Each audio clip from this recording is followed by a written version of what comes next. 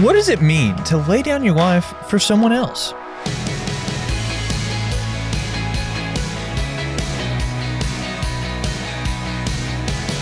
Hey there, I'm Andrew Stevens, and this is Unlocked, your daily key to unlocking God's Word in your life.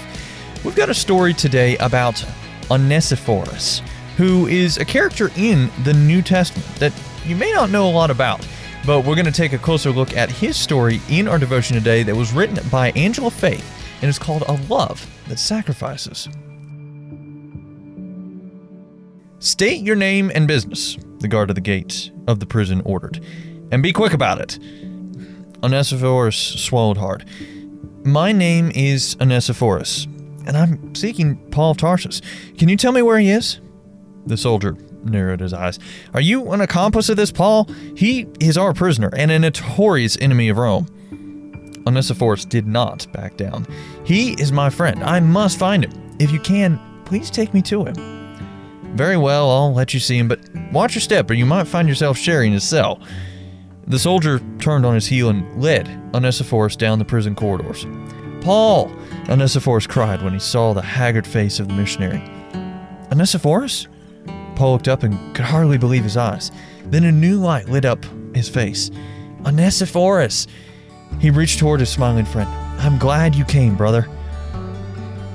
We don't know much about œNephros. He is only mentioned briefly in one of Paul's letters to Timothy, yet his story is inspiring and exemplifies the way God calls us to love and show mercy. As Paul describes what œNephros did for him, you can almost hear the tenderness in his voice. When Paul was imprisoned in Rome, œNephros searched everywhere for him, then visited and encouraged him often, even though this was dangerous for him to do. Like œNephros, we're called to love sacrificially. God calls us to love and serve others, even when it means giving up something important, like safety, reputation, or comfort.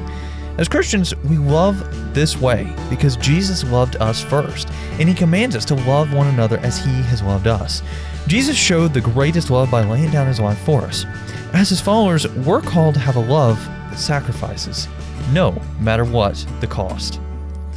So let's talk about this. What are some questions going through your mind right now? What does it mean to lay down your life for someone, as mentioned in today's scripture passages from John and 2 Timothy? How did Jesus lay down His life for us? As you and I can read in 1 John 3:16, we know what real love is because Jesus gave up His life for us. So we also ought to give up our lives for our brothers and sisters.